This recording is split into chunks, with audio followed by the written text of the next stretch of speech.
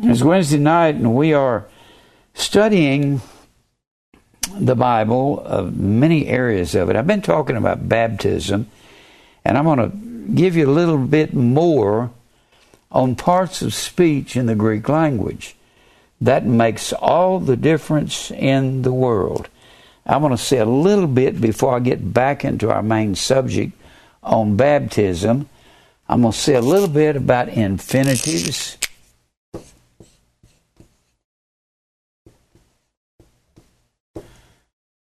and conjunctions. These make the whole Bible come together. I want you to turn with me over there to 2 Thessalonians. 2 Thessalonians, there's some preachers that call themselves prophecy teachers, and they try to interpret this absolutely incorrectly, and that's because of the tense. Tense of verbs and tense of infinitives. Now, an infinitive is what you would call a noun, but it is verbal in character. The character of it, being a verb, it has tense. Tense means past, present, or some form of future tense. When I say some form, you got future perfect, something that's going to happen in the future. Past, present, and future. Whenever I say something is an aorist indicative, every time you see that, it means it is past tense. But you have several ways that an indicative, aorist indicative, can be used as a past tense verb. It can either be used as a constitutive,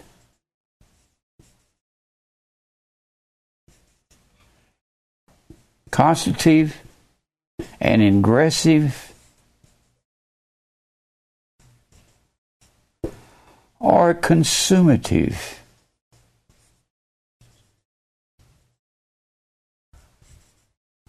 Now, constitutive means it's an aorist indicative that is a constitutive. It starts in the past,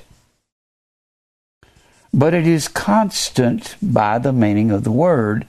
And the only way you can tell if it's constant is if this is something that continues, like being crucified. When Paul said, I am crucified with Christ, well, it was interpreted, I am, but that is an aorist indicative, and in the English text it shows it as present tense.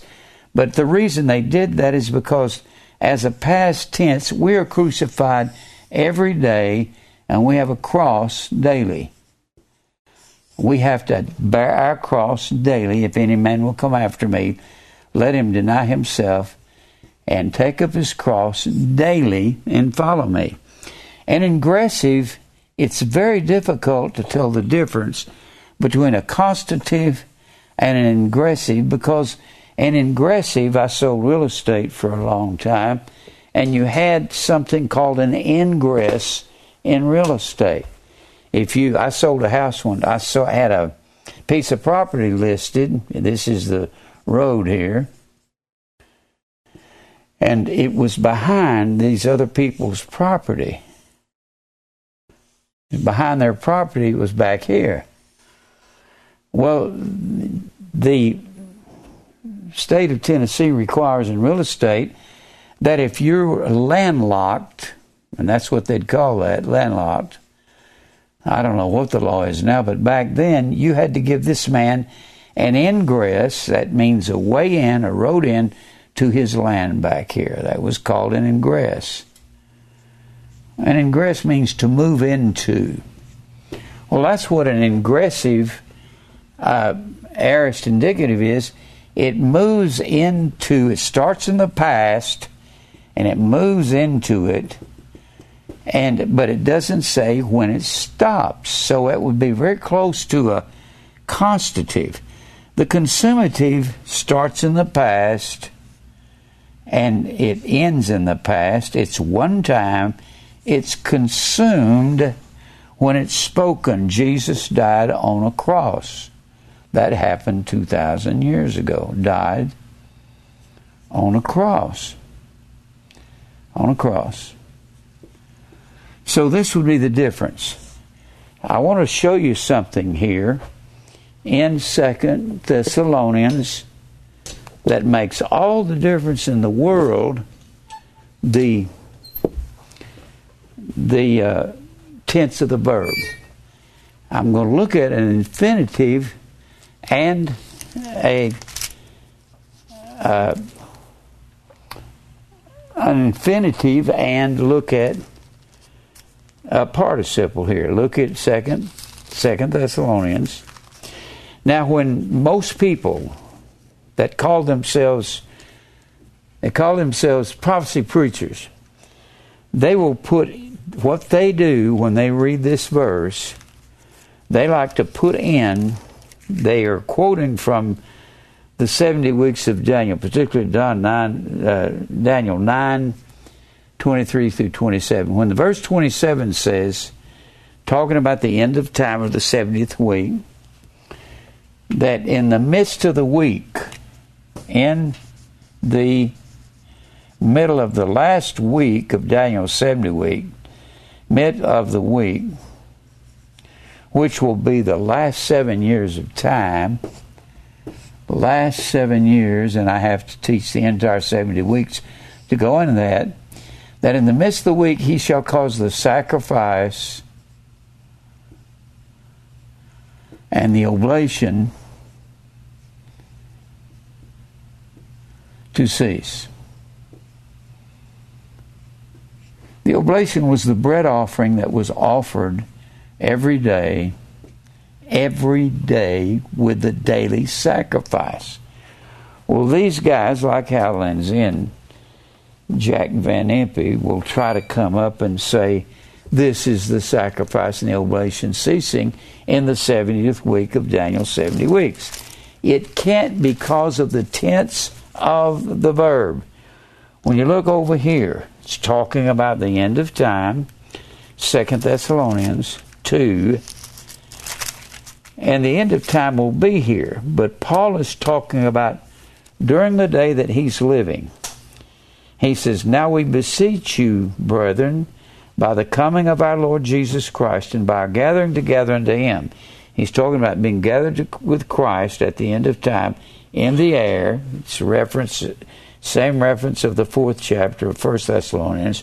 We which are alive and remain to the coming of the Lord. That ye be not soon shaken in mind or troubled, neither by spirit nor by word, nor by letter from us, as that day of Christ is at hand. He said it's not at hand now while he's writing this. Let no man deceive you by any means, for that day, the day of the Lord, will not come except there come a falling away first. Falling away is the word apostasis. It's our word apostasy. It means the removal of everything that is stasis. Stasis means to stand upright. What made a man stand upright and do the truth was a daily cross. And from stasis we get the word staros, which is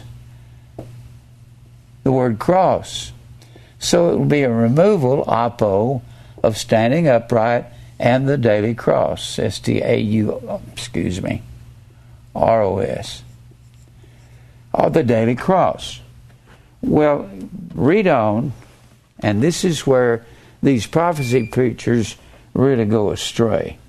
They try to get this 70th week of Daniel into this chapter simply by reading it into that 4th verse. But let's read down to it. That you be not soon shaken in mind nor troubled, neither by spirit nor by word, nor letter from us, that day of Christ, when he comes back in chapter 1, verses 7 and 8, in flaming fire taking vengeance on all those that know not God, that obey not the gospel. Lord, let no man deceive you by any means, for that day, the day of the Lord coming in the air, shall not come except to come two things first. There has to be a falling away first, apostasis, and that man of sin has to be revealed as the son of perdition. Then we go into that verse where they try to read that into the 70 weeks. And it says, this man of sin, who opposeth and exalteth himself above all that is called God, or that is worshipped, so that he as God sitteth in the temple of God, showing himself that he is God. You have to look at the infinitives here and the participle. The word opposeth, autokime, opposeth is a participle. A participle is a verbal adjective. Participle is an adjective. Adjectives tell how. No, excuse me. I'm going to give you an adverb. Adjectives tell which, what kind of,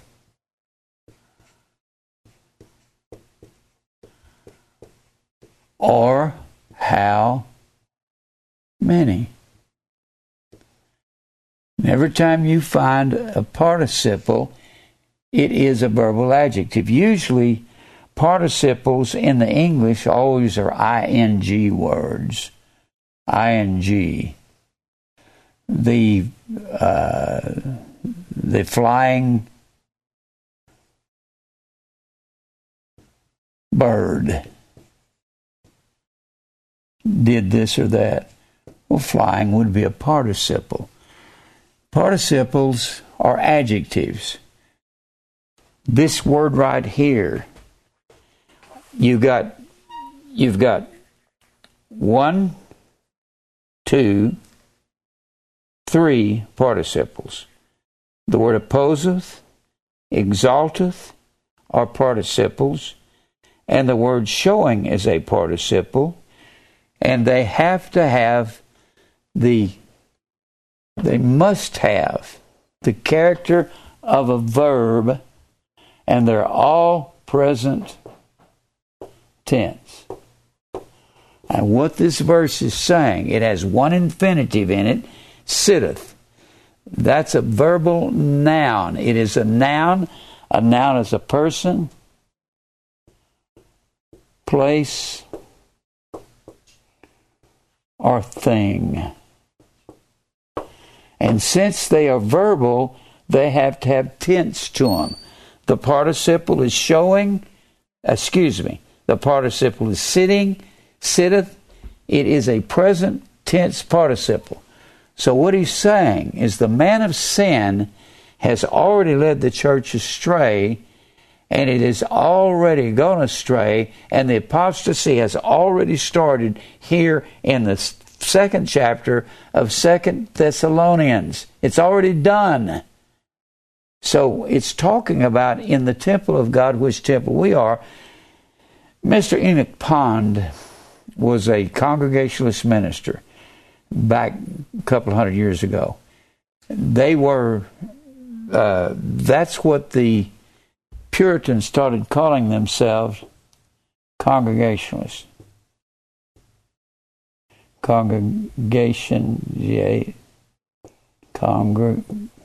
G-A-T-I-O-N. Congregational. A Congregationalist was what the Puritans began to call themselves after they dropped the word Puritan. And he was a Congregationalist minister. Mr.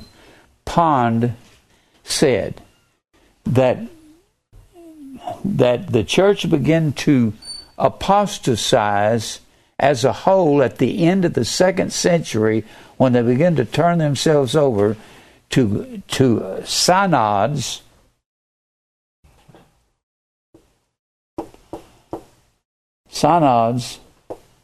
and associations.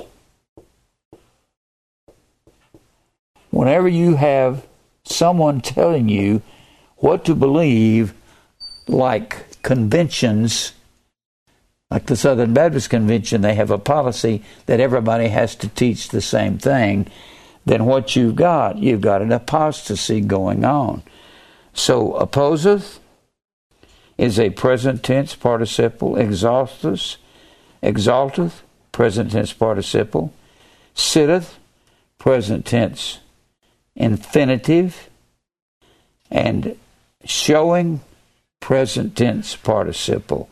And then he says, remember ye not that when I was yet with you, I told you these things? Now you know what's holding the church down, that he might be revealed in his time. The man of sin has to be revealed. Revealed, apocalypto,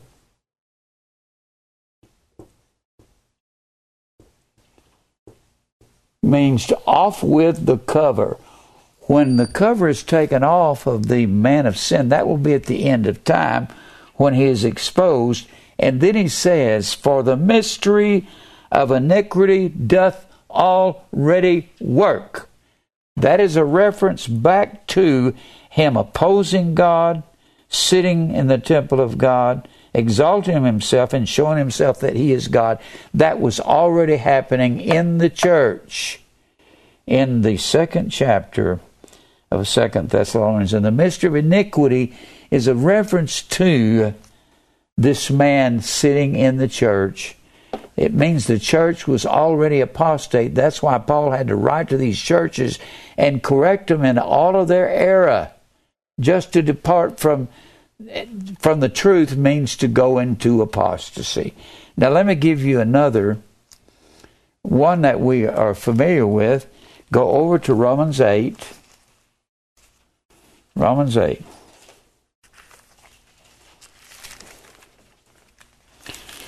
In Romans 8, there are some conjunctions. You've got conjunctions. Conjunction joins either two dependent clauses or two independent clauses. You've got and, for. These are two of them I'm going to talk about right now. These are conjunctions. For, if I'm reading along and I start, if you start, like over here in Romans, the 5th chapter, in the Romans, the 5th chapter, and I say, therefore, if I walk up to you and said, therefore, I'm going down, what do you mean, therefore? Therefore is referring back to the previous chapter. These are not, you don't have chapter headings, and you don't have verse 18, 19, 20. Those are not in the original text. The original texts were in scrolls. They just rolled them out to where they wanted to be. Chapter 2, verse 1 is not in the text. When you have therefore, it's talking about the previous chapter, what was just said there. Sometimes I'm quoting over here. I had something in mind. Go over here to Romans 8. Romans 8. I'm going to talk about this a little tonight. All right. Romans 8, verse 1. There is therefore. Whoa, wait a minute. What do you mean there is therefore? There is therefore is a conjunction. There is a conjunction referring back to the previous verses in chapter 7. You can't just start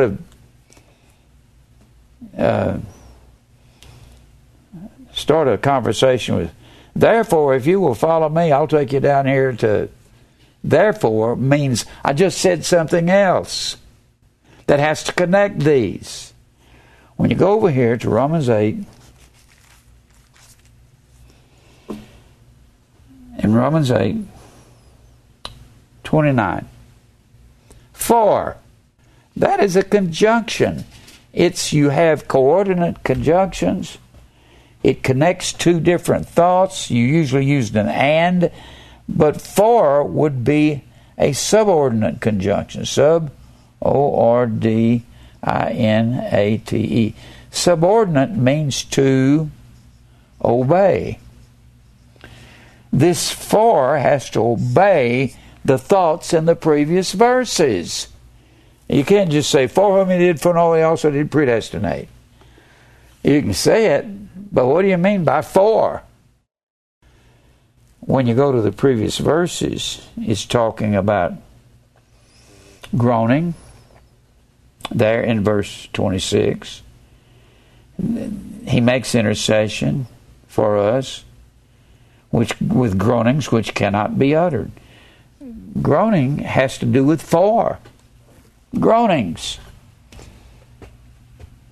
Stenazo. Well, stenazo is a verb form of stenos. When I say a verb form, you have a noun. A noun, the verb shows the movement of what would be the noun. The noun is stationary. That's Jim, or a table, or that's a person, place, or thing. That's a noun. Stenazo is the movement of stenos. Stenos is the word straight. Straight is the gate, narrow is the way that leads to life, and few that find the straight and narrow way. And stenazo is the word groan. That's what you're doing when you're going through the narrow way and the straight gate. That's the noise you're making. Man, this is hard, this is difficult. Well, I was talking to a guy yesterday, and I was telling him about predestination. He said he didn't believe that. And we're groaning that we're telling people the truth. And when you see groanings in verse 26, and you see groan in verse 23, and you see groaneth is sustenazo, means to, we know that the whole creation groaneth, there's more than one groaning. Sustenazo, S-U-S-T-E-N-A-Z-O. Sustenazo comes from su, sum, sug. It means fellowship. We're groaning in fellowship with others. When you see sum on the front of a word, or su, or sug, they are forms of the same word. So it means there's fellowship and groaning in the creation. The creation is you and I. It's not talking about the trees and the ground and the land. So it's the groaning. What is all this talking about? It's talking about, I didn't mean to get on with this, but it's talking about backing up to this carnal mind. Let me give you something. I don't know exactly how to say this. Do one of y'all know how to say it? I'm going to try to say it. Everything that's being said in the 8th chapter of Romans backs up to the 7th chapter of Romans. And it backs up to the 6th chapter of Romans. This has to do with baptism. This is really something. I've begun to see this today.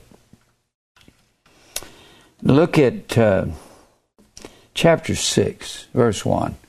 What shall we say then? You just start a sentence like that? Well, Dave, what shall we say then? Well, I don't know. What are you talking about, Jim? You can't just say, what shall we say then?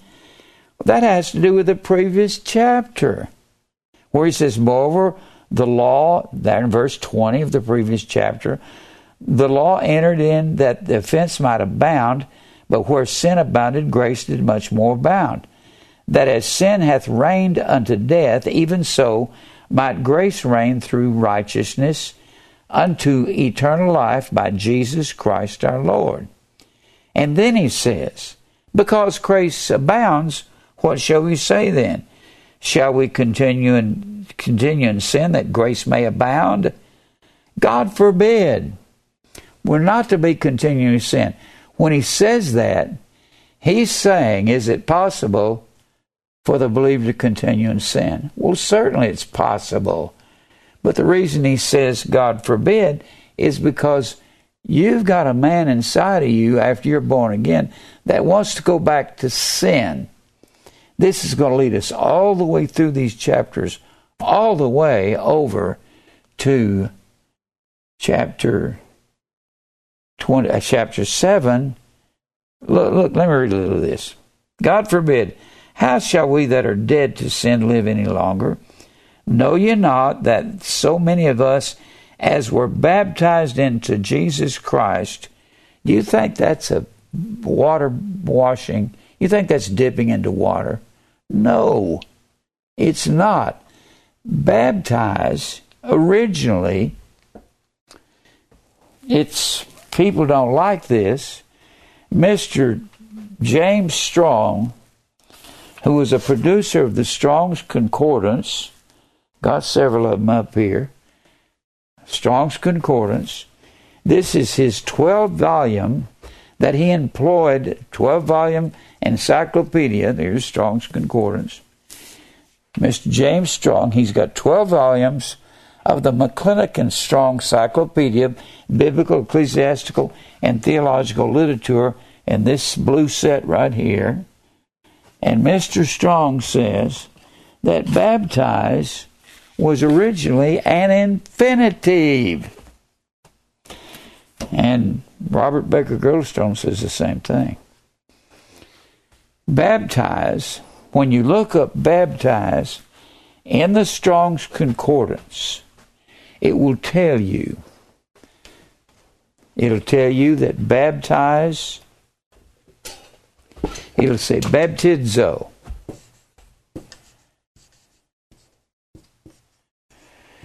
And then he'll say to cover. To cover does not mean to dip into anything. Sometimes it'll get cold at night, and I'm very cold-natured. I'm warm. I want to be warm. Which one you call it? And I want to be warm, and I'll ask Mary, can you get that quilt over and cover me up?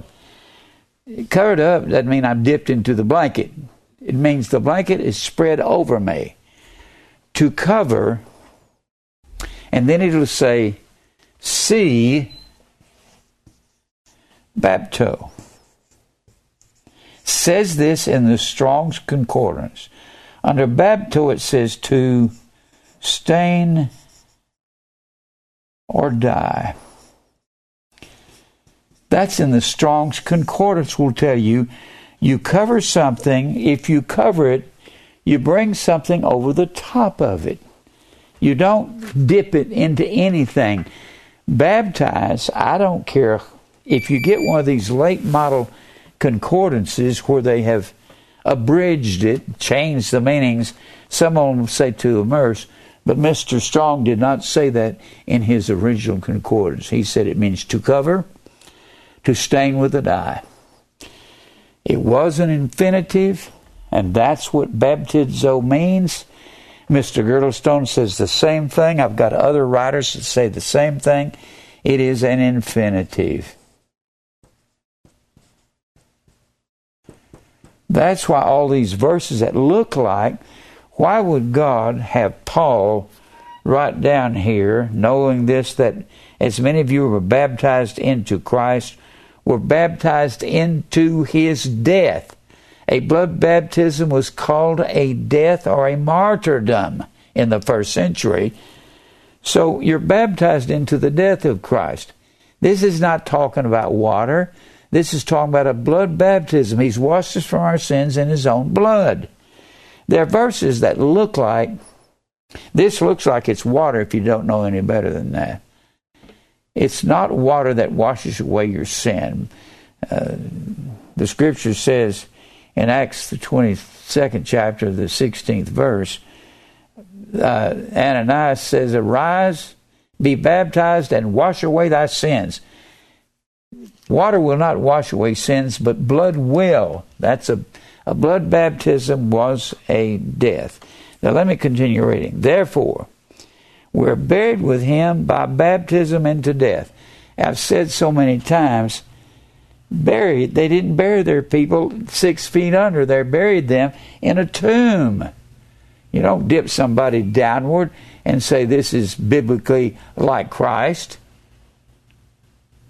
You're baptized. Therefore, we are buried with him by baptism into death, that like Christ is raised up from the dead by the glory of our Father, even so we also should walk in newness of life. Then he says, if we have been planted together in the likeness of his death, we shall be also in the likeness of his resurrection. Knowing this, that our old man is crucified with him. How often are we crucified? Luke 9:23, if any man will come after me, let him deny himself and take up his cross daily. We're crucified daily. Therefore, I want to show you something here. If we're crucified daily, that the body of sin might be destroyed. The word destroyed, katargeo, means to annihilate. How is the body of sin destroyed? If the crucifying is daily, then the destroying is daily, isn't it? You don't get over your sin all of a sudden one day. Has everybody got over their sin yet? No. So what he does, he takes us over into this next chapter and talks about this man of sin being destroyed. When you get into chapter 7, in chapter 7, Paul talks about the outer man and the inner man. Let me get something over here. Now let's go over here. So he introduces us to this outer man that is being destroyed daily by blood baptism. And he says down here in verse 14, for we know that the law is spiritual, but I am carnal. What's he talking about? I am carnal. I am. Am is the word imi, E-I-M-I. It's a verb. It's present tense verb. I am. Present tense. This is while Paul was writing, he said, I've got this carnal man in me that I'm going to have to go through a blood baptism every day. And does he go through it when the people are chasing him all over the country? Yes. He says, I am carnal, sold under sin. Watch what he says. For that which I do. Present tense, the word is katergazomai. You may recognize that. K-A-T-E-R-G-A-Z-O-M-A-I.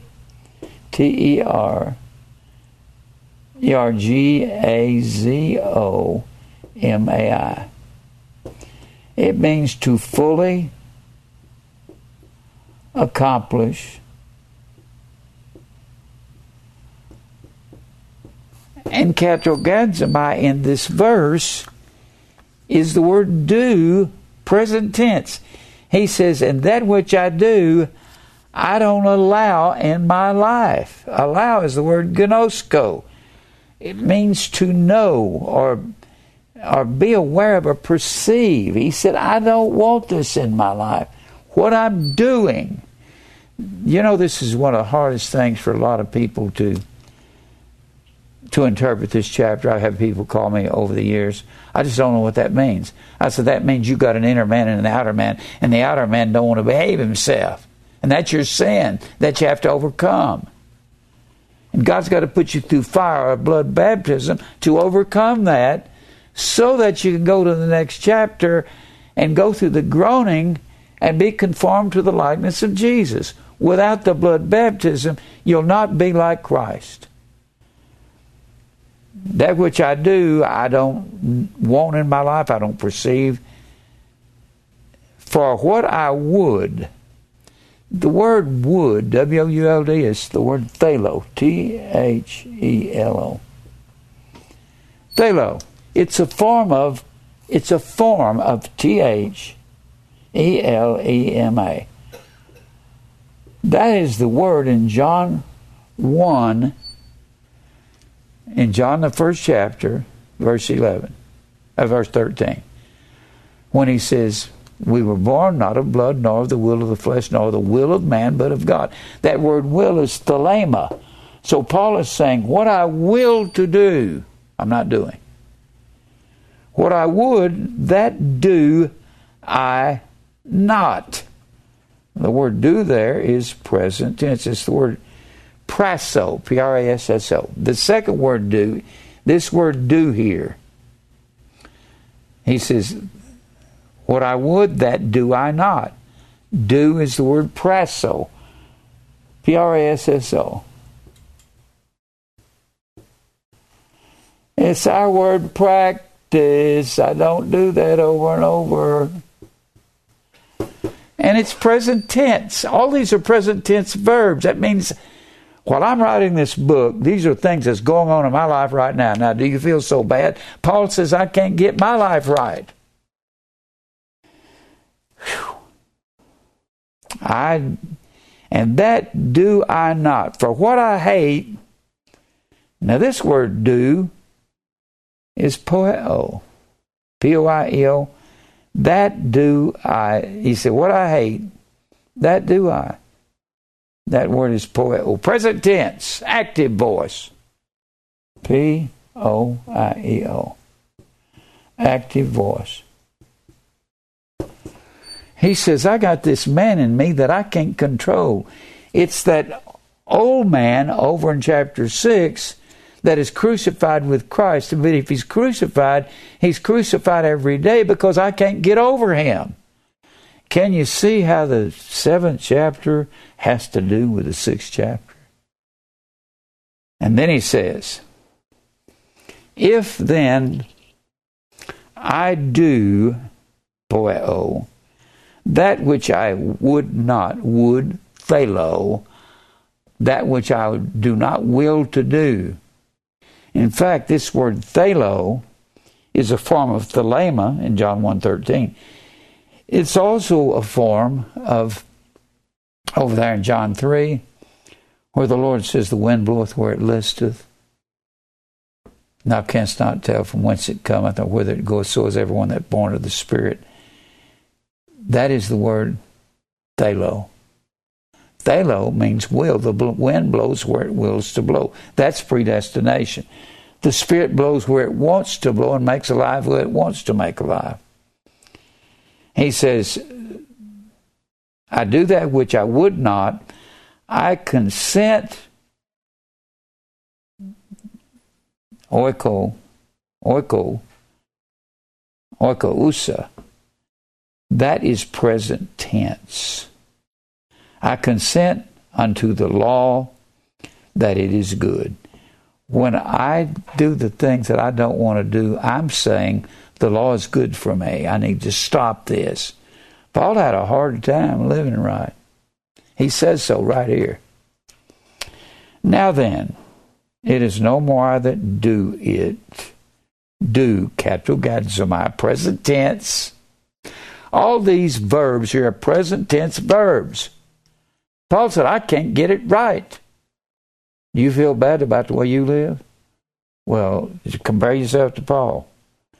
It's no more I that do it, but sin that dwelleth. The word dwelleth, okusa, comes from oikos, meaning it's housed in me. O-I-K-O-U-S-A. O-I-K-O-U-S-A. It means it comes from oikos, means it's housed. That's house. It means it's housed in me. Sin is housed in me. I want to get rid of it. That's why we get over to chapter 8, conforming to the likeness of Christ in verse 29. All the chapters 6 and 7 and 8 go together. He says, I got this old man in me. He won't die. Do you have a hard time giving up sin?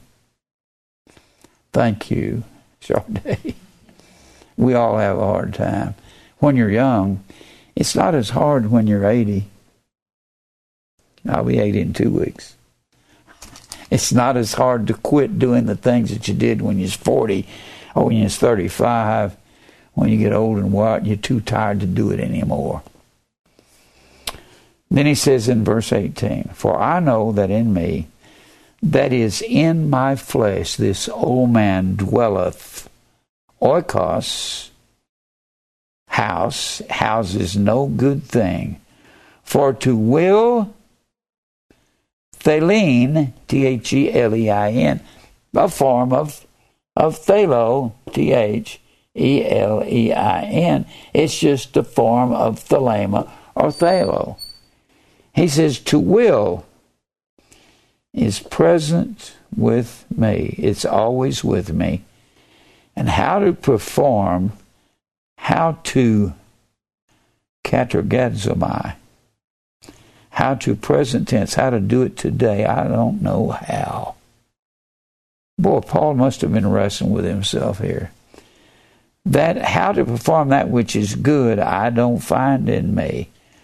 For the good that I would, thelo, that's the word would, present tense active voice, don't even know how to do right. I do not. Poeo is the word do there. P-O-I-E-O. I don't know how to do it. But the evil which I would not, that word would, is the word thelo. Every time you find would, it means will to do. That which I would, but the evil which I would, that's what I do. Now, if I do, poeo, P-O-I-E-O, remember that word?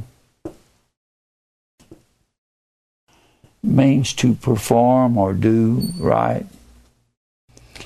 That which I do, that I would not do, I don't want to do it, is the word thelo, present tense. That which I would. Now, if I do that what I would not, it is no more I that do it, but sin that dwelleth, oiko, sin is housed in me.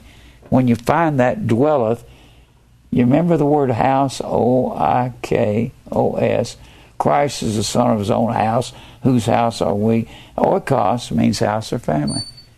And every time you find this word dwelleth in here, it means to house inside of me. Sin is housed in me. I find that in a law that when I would do good, poeo, present tense infinitive, that which I want to be doing, evil is present with me, for I delight in the law of God after the inward man. This outward man, I can't get away from him. You know, I had that in my life for a long time. I couldn't get away from the old me. I wanted to be famous, and I wanted to be a star, and I wanted to be rich, and I thought, man, how can these other people do this? Then he says, but I see another law in my members, warring against the law of my mind. He's going to talk about the man that's crucified over in the previous chapter, but that guy has to be crucified every day because he sits on our doorstep every day. Can y'all see that? You think you're better than Paul because you can't get a hold of your life. He said, I can't get a hold of mine. I believe when he got angry at Barnabas, because Barnabas wanted to take John Mark on a second missionary journey because John Mark had quit before they even got to the persecution. And Paul and Barnabas had a sharp division between them. I don't believe Paul would have done that when he was older. I believe that was because he's young. And I don't believe that's a commendation to Paul that he got sharp with Barnabas. I believe it's to show Paul's sinful nature. And bringing me into the law of captivity to the law of sin, which is in my members. Then he addresses that man that he says is crucified every day over there in the 6th chapter. O wretched man that I am. What that says in the original text. O wretched man, it is me. That's what it says.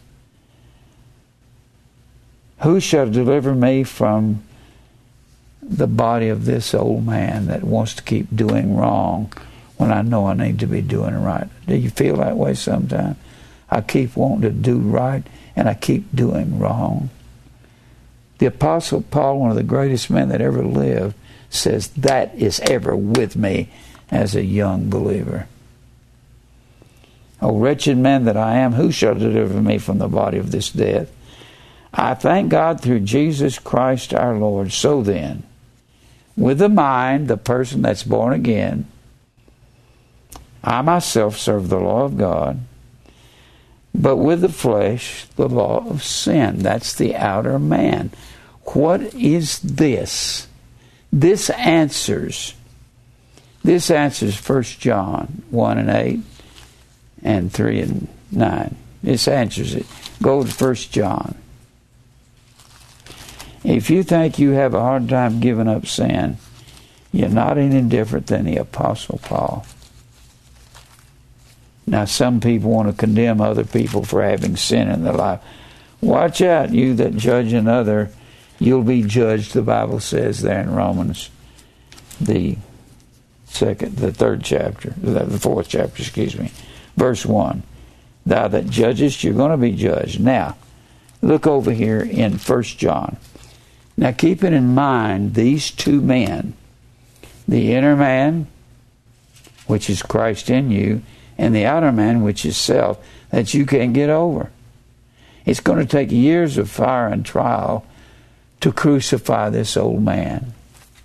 And the baptism is permanent. Look here, 1 John 1 and 8.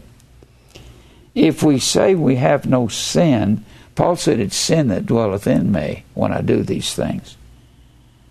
If we say we have no sin, we deceive ourselves, and the truth is not in us. But then John addresses this inner man over in 1 John 3 and 9. Whosoever is born of God. Which part of that man over there in 7 and 6 of Romans is born again? It's the inner man, not the outer man. The outer man wants to sin, the things that I do. Whosoever is born of God does not commit sin. But verse 8 over in chapter 1 says, if we say we have no sin, we're deceived.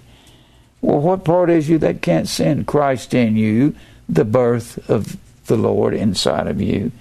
Whosoever is born of God does not commit sin, for his seed remaineth in him. Christ remains in you, and he cannot sin because he's born of God. Now go back over here to Romans. So the outer man can never be saved. No, the outer man is not going to be saved. Wow. Okay. No, the outer man, we got to get over our outer man because we're going to get new bodies one day. We'll have the inner man, and then we'll have the outer man. It'll be replaced by a new body, we which are alive and remain, caught up to meet the Lord in the air, and we'll have new bodies. That's what he's saying. But while we're here on earth, God's going to put us through fire and trials to cause us to get over ourselves. We can't. Paul is saying, I can't get over myself, but it's sin in me. I can't get rid of it. God help me. And he says over here, when you get into chapter 8 of Romans, he's still talking about that inner and outer man in chapter 7, and he's talking about that man, knowing that our old man is crucified with him, that the body of sin might be destroyed over a long period of time. You don't get over your sin all of a sudden one day, do you? Nobody does. Well, I've been the biggest sinner in the world.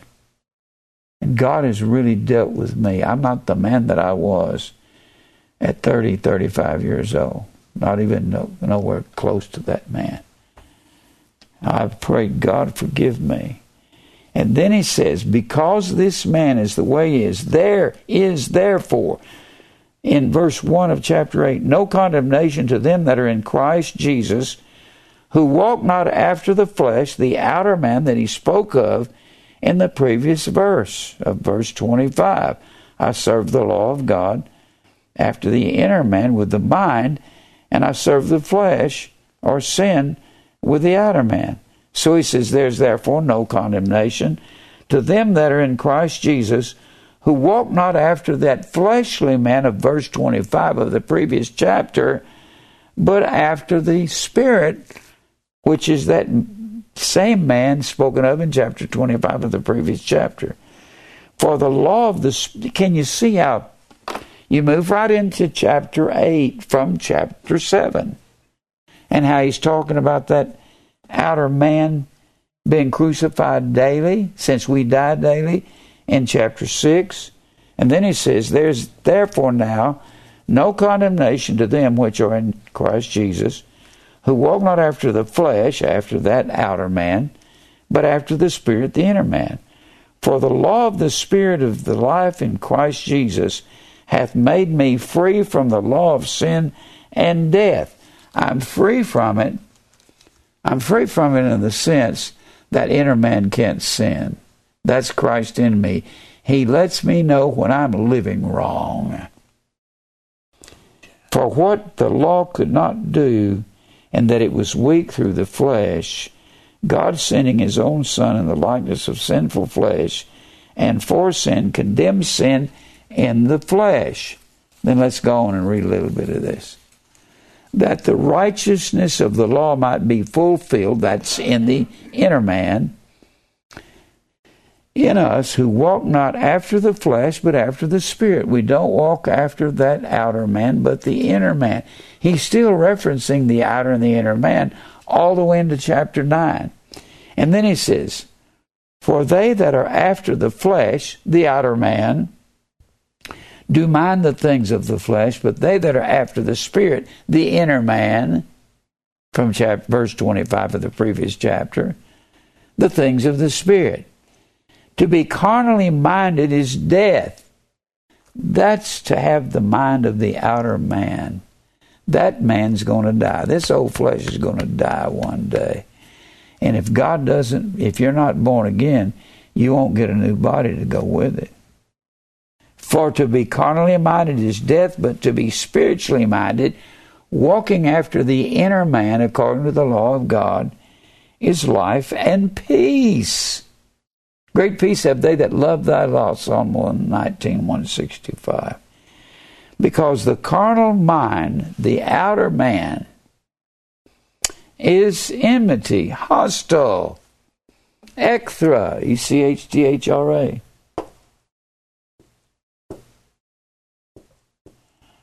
Is hostile to God. The outer man is hostile against God, for it is not subject to the law, the outer man is not, neither indeed can be, so that they that are in the flesh cannot please God. Those that are walking after the outer man, no way you can please God. But ye are not in flesh, but in the Spirit. Notice, he keeps talking about the inner and the outer man, doesn't he? The flesh is the outer man, that he says serves the law of the flesh. In verse 25 of the previous chapter, he's the guy that can't do right, and the previous verses of the previous chapter. If so be that the Spirit of God dwell in you, that's the inner man. Now, if any man have not the Spirit of Christ, which is the inner man, you hadn't been born again and you don't belong to God. The thing that makes you know you belong to God is when you say, I was wrong doing that. I need to straighten up and fly right. And if Christ be in you, the body is dead because of sin, but the Spirit is life because of righteousness. The inner man is righteous because Christ is in you. You got to get over yourself. That's what every one of us have to do. And you can't do that all of a sudden because your old man has to be crucified that the body of sin may be destroyed. The only way you can get over yourself is stay in the fire. Go through the fire. By the time you're 60, 65, 70, you'll start saying, boy, this fight with the world ain't working. I'm going to quit fighting. I've done that. I've quit fighting. There's people on the internet try to fight me right now. Y'all are wasting your time. I'm not going to fight. Some of them are listening to lies that's been told about me, and that don't matter. If that's what you want to believe, go ahead. I'm not going to fight anyone. But if the Spirit of Him, every time it says Spirit, in the 8th chapter, it's talking about the inner man. Talking about verse 25 of chapter 7. But if the Spirit of Him that raised up Jesus from the dead dwell in you, that's the one that serves the law of God. He that raised up Christ from the dead shall also quicken your mortal bodies. Quicken. Z-O-O-P-O-I-E-O.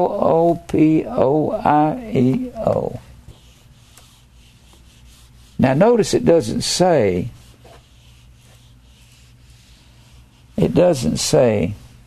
this is not talking about us being changed at the end of time, getting our new bodies. This is talking about quickening these mortal bodies that we live in. How does that happen? Z-O-O-P-O-I-E-O. Zophio, make alive our mortal bodies. What will do that? The fire. You got the outer man. Outer man that serves the flesh. And the inner man that serves the law of God. And if God will give you enough fire and enough trial over a long period of time, you'll get tired of fighting. You'll say, I give up, Lord. And this inner man will take over most of your life, and you'll learn to be content with whatever happens, saying, it's all been ordained by God. And the fire and the trials will get rid of self, pride, everything that hinders you growing in the truth. Fire and trials, I'll tell you what, at 80, I don't want to fight nobody. If somebody starts fighting me, I just say, okay. Rusty's been in a lot of fights. He used to be a world champion kung fu fighter. Did you get tired of fighting? Got too old. Huh? Got too old. So Rusty's told me, I fought till I didn't want to fight no more. You just get to a place, you do that with your spiritual life. If you're out there on the internet fighting, you're wasting your time. I'm trying to tell you, that doesn't get anywhere. You fight all your life. I'm not going to fight anyone. I don't believe in it. I used to. I used to believe in it 20 years ago, 25 years ago. Boy, I believed in it when I was 45 to beat the band, you know. Don't believe in it. It gets nowhere and it does nobody any good. Now, where was I? And notice, all through here is the flesh and the spirit. It's the flesh opposes the spirit. So, let's go back here in verse 10. And if Christ be in you, that's the inner man, the body is dead because of sin. the body is dead in sin out here. And God is going to take over your life. If enough time passes and you go through enough fire, you'll fight till you say, I give up. I don't want it. God, that's you, isn't it? You're the one that's causing all this to happen. The time will come where all my enemies will quit and I'll be dead. That's the way it works. If Christ be in you, the body is dead because of sin, but the spirit is life because of righteousness. When you start living righteousness, dikaiosune comes from dike, meaning right. When you do right, you're more at peace. But if the spirit of him that raised up Jesus from the dead dwell in you, it's housed in you. He that raised up Christ from the dead shall also quicken, not a new body, but your mortal bodies, in the sense that it will take over you, and you'll have more righteousness in you than you'll have in this outer man. As you get older, you'll have a thin veneer of flesh, but you won't have that much because you'll get tired of it. I get tired of the flesh overall, just period. Sometimes I don't want anything. I don't want a new car. It wasn't too many years ago I'd drive up beside something and say, I'd like to have one of those. I drive a 19-year-old RAV4, and I'd never drive up beside any car that I wish I had. I did maybe 10 years ago, but not now. Because after I get through talking to people about predestination and Christmas is pagan, it ain't going to matter what I'm driving. They're not going to like me anyway. They're going to hate me, and they're going to make fun and say, look at there, he got that big new car, and he just as smart at it, and he thinks he knows everything.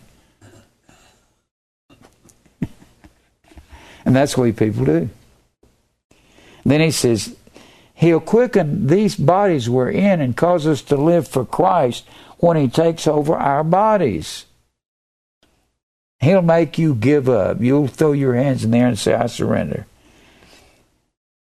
Quicken your mortal bodies by his Spirit that dwelleth in you. Therefore, brethren, we are debtors, not to the flesh, to live after the flesh. Now, do you understand that?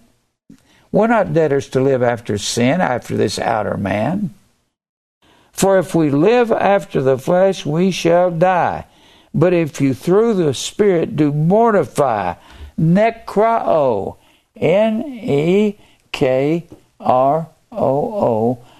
we get the word necromancy, talking to the dead from that. And nekroo means to kill off. Kill off. We'll kill off that outer man over a long period of time. If the fire gets so hot and the trials get so hard, and you get to a place that I just can't stand this no more, and God says, give up. You say, yeah, I do, Lord. You let people have their way with you. When you let people have their way, you're not giving in to their sin. You're just saying, if that's what you want to do, go ahead. I don't try to correct people that don't want to be corrected. Mortify the deeds of the body. Then he says in verse 14, for as many as are led by the Spirit of God, that's the inner man that's born again, they are the sons of God. You want to know what sons of God are? Those that live after the inner man. For ye have not received the spirit of bondage again to fear, but ye have received the spirit of adoption, whereby we cry, Abba, Father. Abba. Ab is the word father in the Hebrew. Ab. And adoption is Huiothesia. It comes from huios, Huios, which is the word sons, and titheme, meaning to place. God has placed us as sons. We have been adopted as sons into the kingdom. He did it by his will, and we don't have nothing to do with it. Then he says, the Spirit itself beareth witness with our spirit. He's talking about the inner man. Bears witness that we are the children of God. And if children, then heirs, and heirs of God, and joint heirs with Christ, so if so be we suffer with him, that we may be glorified together. For I reckon that the sufferings of this present time, the sufferings is talking about the fire and the trial that's getting rid of the outer man or self. The sufferings of this present time are not worthy to be compared with the glory which shall be revealed in us. For the earnest expectation of the creature. We're the only creatures it's talking about. There's a creation here. Creation is the word katidzo. That is, the creation is the believers. We've been created new creatures in Christ. Old things have passed away, behold, all things have come new. We're new creations. This is talking about believers. This is not talking about, it's not talking about the earth and the trees and the world. It's not talking about that creation. It's talking about the new creation. And he says, for the manifestation, the earnest expectation of the creature waiteth for the manifestation of the sons of God. Well, the sons of God are those who walk after in verse 14, the sons of God are the ones who are led by the Spirit, the inner man. For the creature was made, it's talking about us. For the creature was made subject to vanity. Matiotes, M-A-T-A-I-O-T-E-S. M-A-T-A-I-O-T-E-S.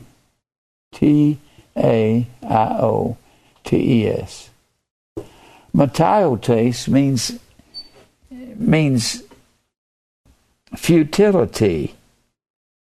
It means transientness.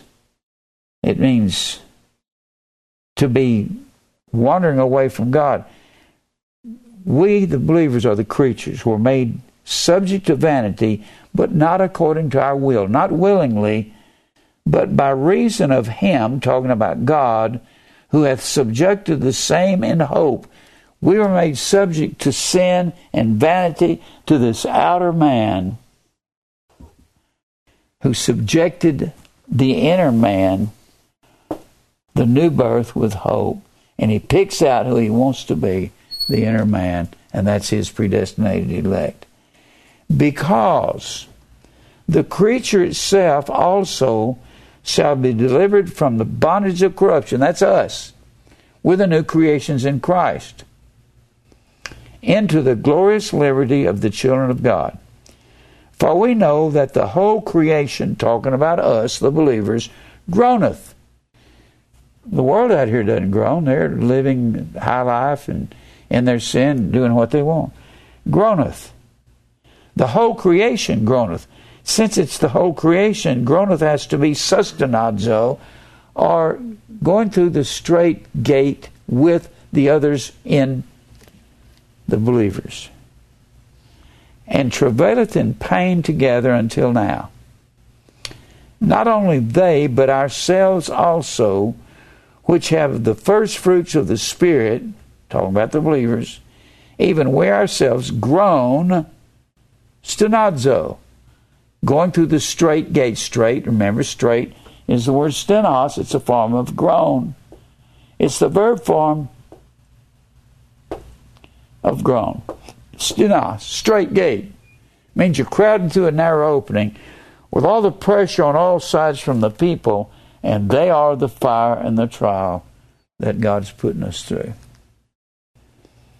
Groan with themselves, waiting for the adoption, to wit, or that is to say, the redemption of our bodies. We're waiting for a new body so we don't have to put up with this outer man anymore that tempts us so much and makes us want our way.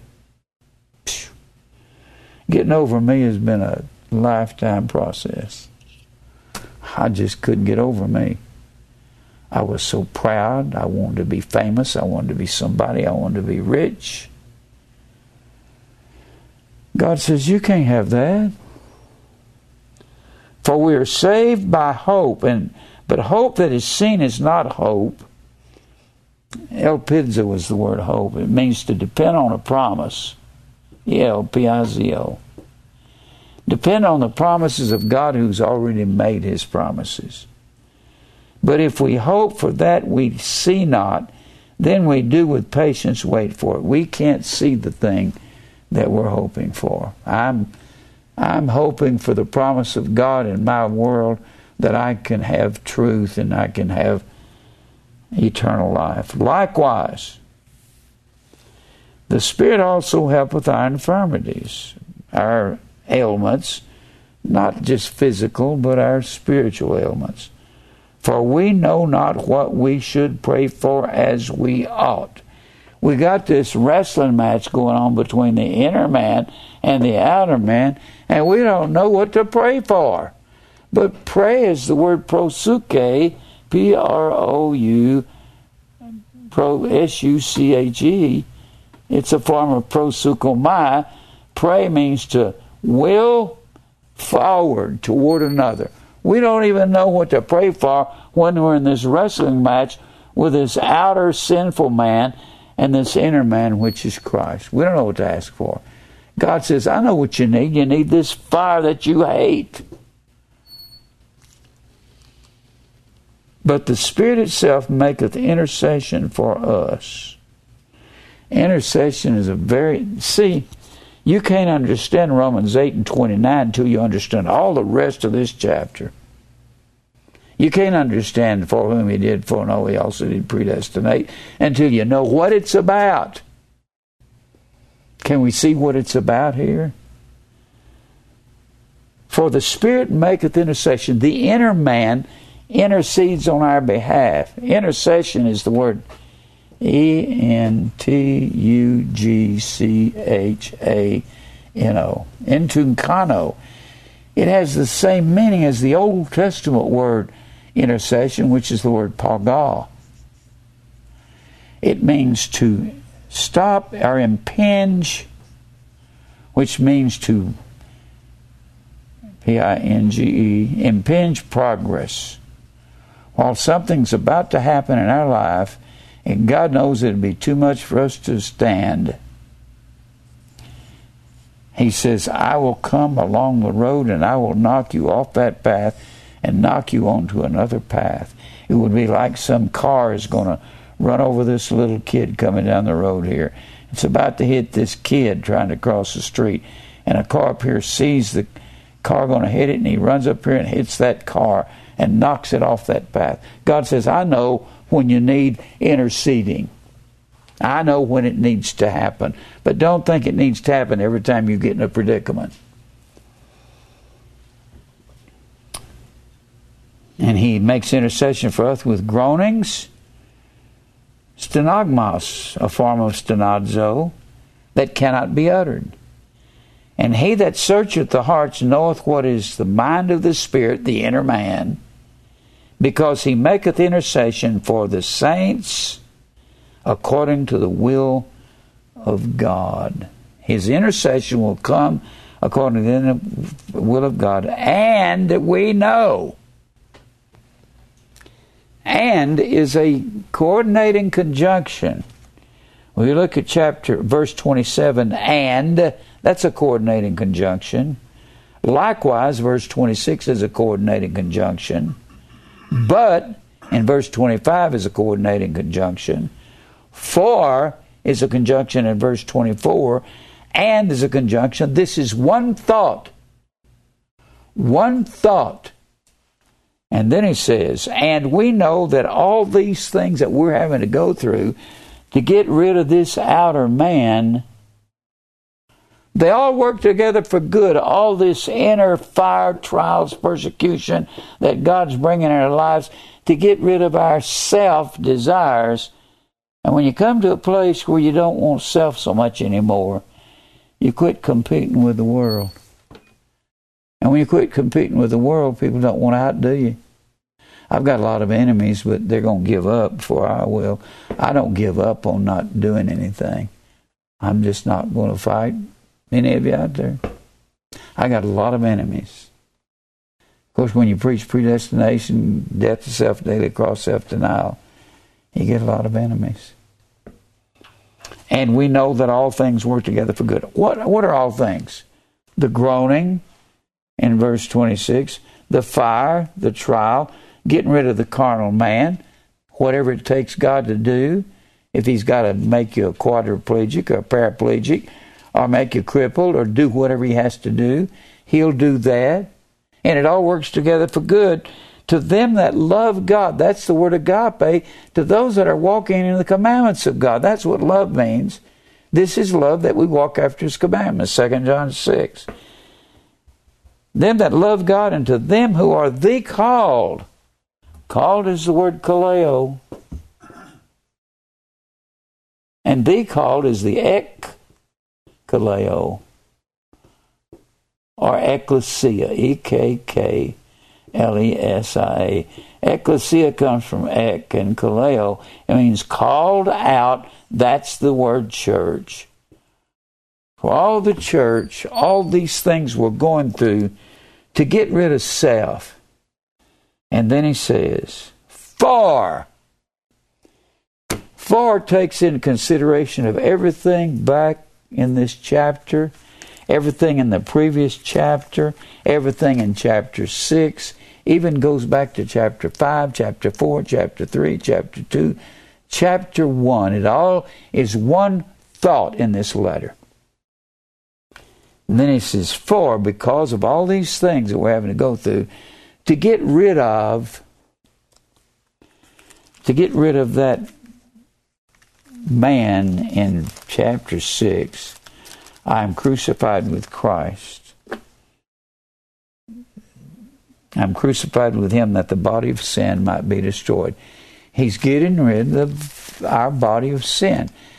You know, I have so many people come up to me and say, Jim, I just have a hard time getting over sin, getting over myself. I say, I know that. And most of you don't know that everybody else is telling me that.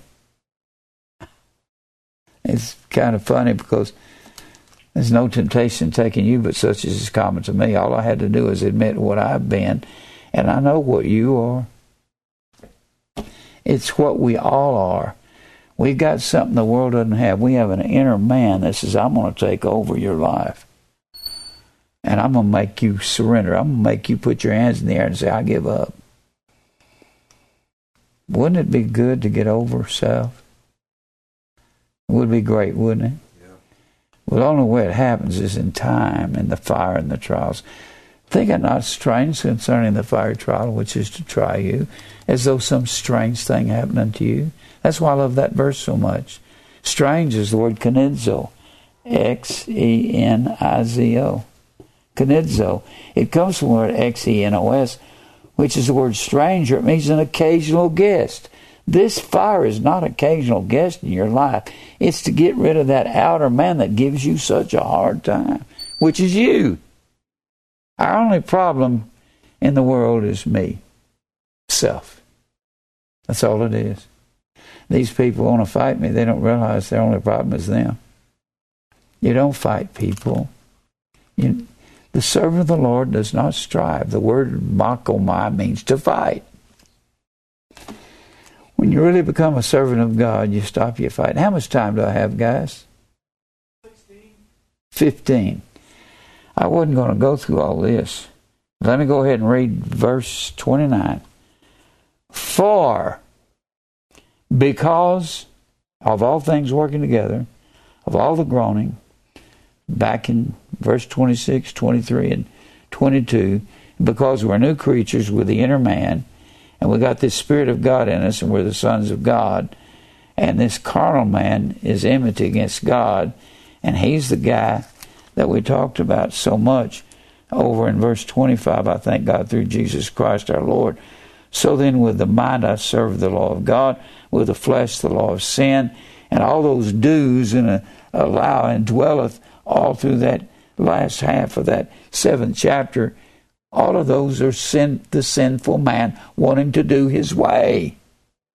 And Paul says that man has to die daily, has to be crucified daily. How are you crucified? You're condemned because this inner man keeps wanting to say some truth to somebody out there. Once in a while you'll say truth and they'll want to condemn you. And once in a while you get mad, and then sometime you'll get glad. And then sometimes it's just, it's taken the years for you to overcome that outer man. It takes longer than 5 or 10 years. It took me a whole lifetime to give up fighting people.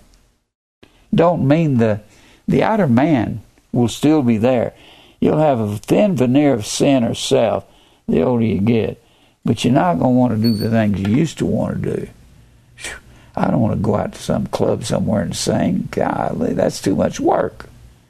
I don't want to flirt with some girl in a nightclub down here on Dickerson Road. It's like, you mean I have to go down there? Please don't make me do that. There was a time I would do that. Real easy. No more. Don't want to do the things. I don't want to do the things I used to do. And then he says, for whom he did foreknow, he also did predestinate. Who is the whom he foreknew?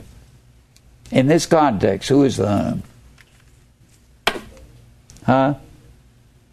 It's the inner man, isn't it? Whom he did foreknow, he also did predestinate to be conformed to the image, to the icon of Christ, the inner man. We're going to be like the inner man. He predestined us to conform to the icon, to the likeness of Christ. That's our word, icon, icon. That's the likeness of something. What's the likeness of the presidency? Old John Kennedy, Dwight D. Eisenhower, Roosevelt. Those are icons of the presidency. Something that really represented it. No, I mean I liked them all, but they were icons. And the likeness of Christ is going to take over us. That's what we're predestined to. How is it going to happen? Through the fire. We've got to go through. Is anybody having a hard time with anything? Yep. Life in general. Well, that's what you're supposed to go through. I think everybody else raised their hand, didn't they? We have a hard time with this outer man who wants his way. And we have to go through the fire and the trials and the persecution, the tribulation. And that is what makes us like Jesus. When we get older, we just say, I give up, Lord. I surrender. Let me go ahead and just read this here. For whom? The whom is talking about the inner man that he knew. He's going to say to those on his left hand in Matthew the 7th chapter, depart from you the work of iniquity. I never knew you. I never gnosko to you. I never had a personal, intimate relationship with you, but whom he did foreknow, Gnosko. Personal relationship. I never had a relationship with you. If you were mine, I'd put you through persecution. I'd scourge you so you can be partaker of my holiness. That's what he says in Hebrews 12. This is the scourge right here. Every bad thing that's ever happened in your life, God will take you to a point down the line. You say, I don't want to fight no more. You say, I don't care what people does to me. I'm at that place now. I don't care what you do to me. I don't care. I'm tired. I'm wore out in life with people. I'm tired of the world. I'm tired of life. I really am. I don't talk much even around Mary. I'm just kind of disinterested in living. I'm disinterested in things and stuff and owning things. It's nothing but a headache. You know that? It's a headache. The more you own, the more you got to take care of. I just wonder about people like Bill Gates. How in the world does he tend to all of his businesses without stressing to the hilt? You see, I believe they all stress. They're worried about somebody beating them out of their money or making more money than they make. Bill Gates, I read this week in Forbes magazine. I was in the doctor's office. I don't take Forbes magazine.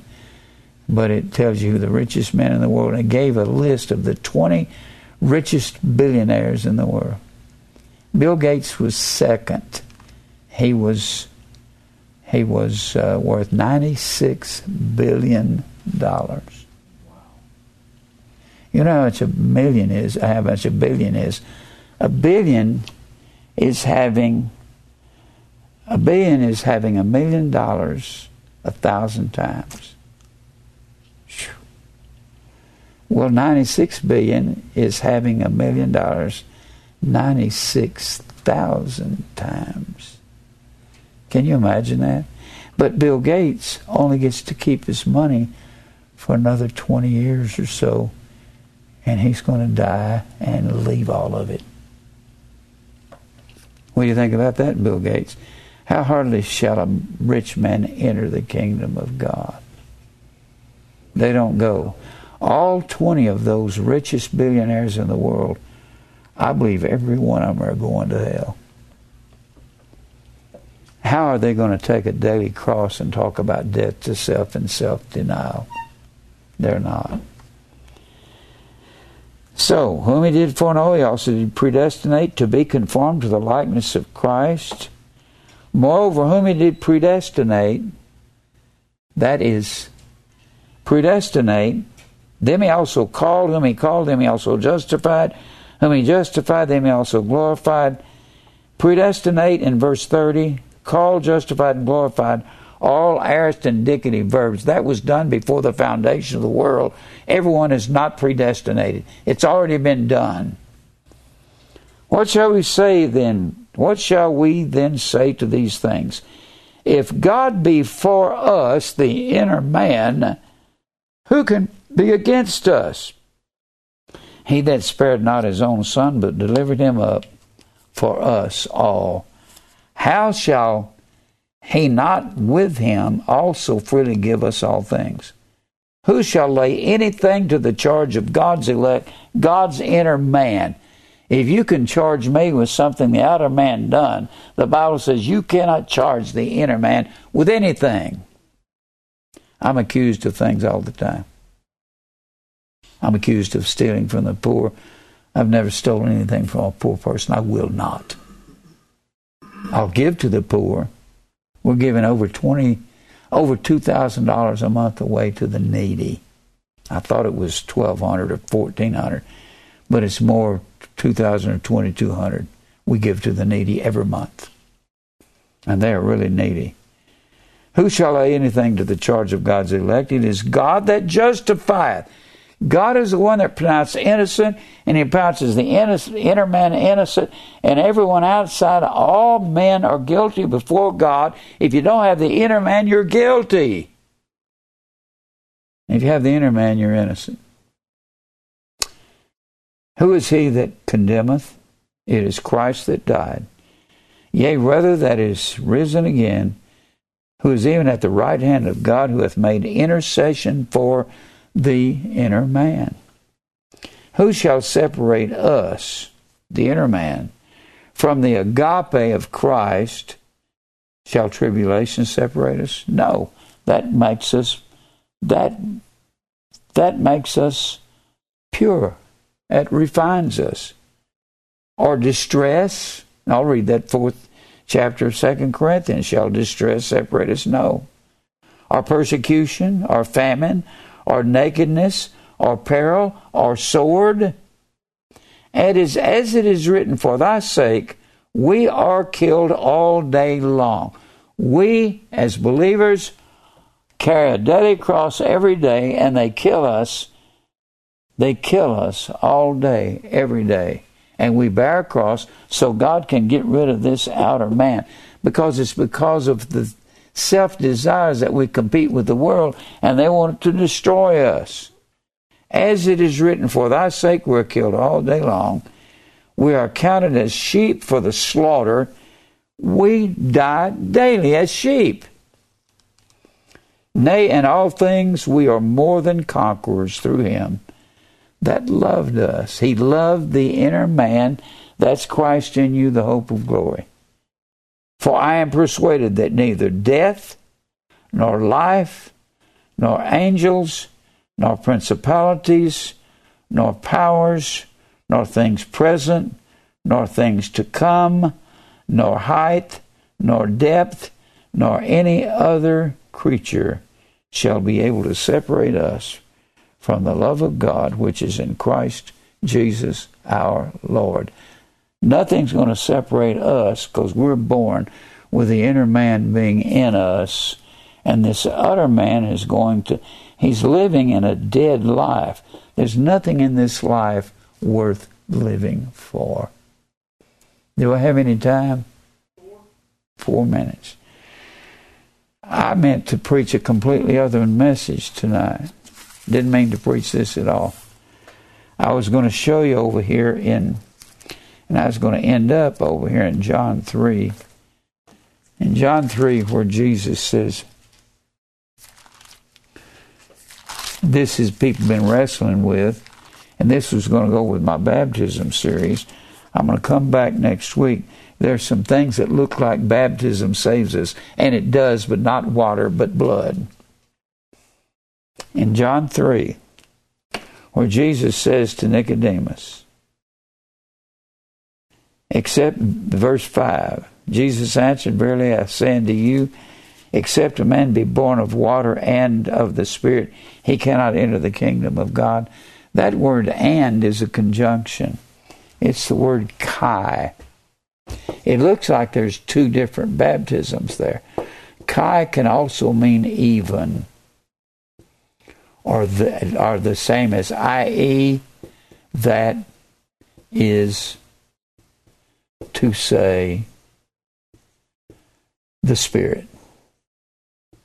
And the Bible calls the Spirit living water over and over again. The Spirit is living water, and that's what we're baptized with. Even the Spirit, the truth. And when we go through the baptism of truth, that's everything. I will come back next week and preach the message I meant to preach tonight. I wanted to give you some of these conjunctions and some of the rest of this stuff on infinitives and participles. Well, let's go to the Lord in prayer, and I appreciate everybody coming that comes. Lord, thank you for truth. God, I pray that you'll open the doors of this ministry to continually allow us to tell the truth to the world. Only you can do what you want to do here. Thank you for everything you do. Thank you for all the persecution. Lord, we need that to get rid of self. We thank you for fighting our battles, supplying all the need. You've done more than I ever expected would be done with this ministry. Thank you for truth most of all. We'll praise you for all things. Fight our battles for us. We will not fight anymore. In Christ's name we pray, amen.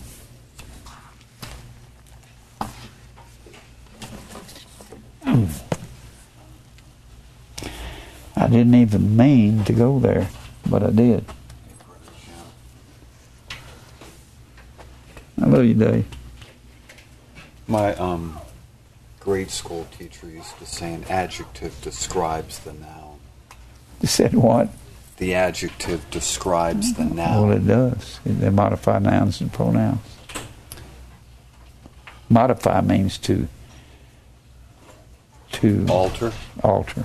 Yeah, what it means to alter.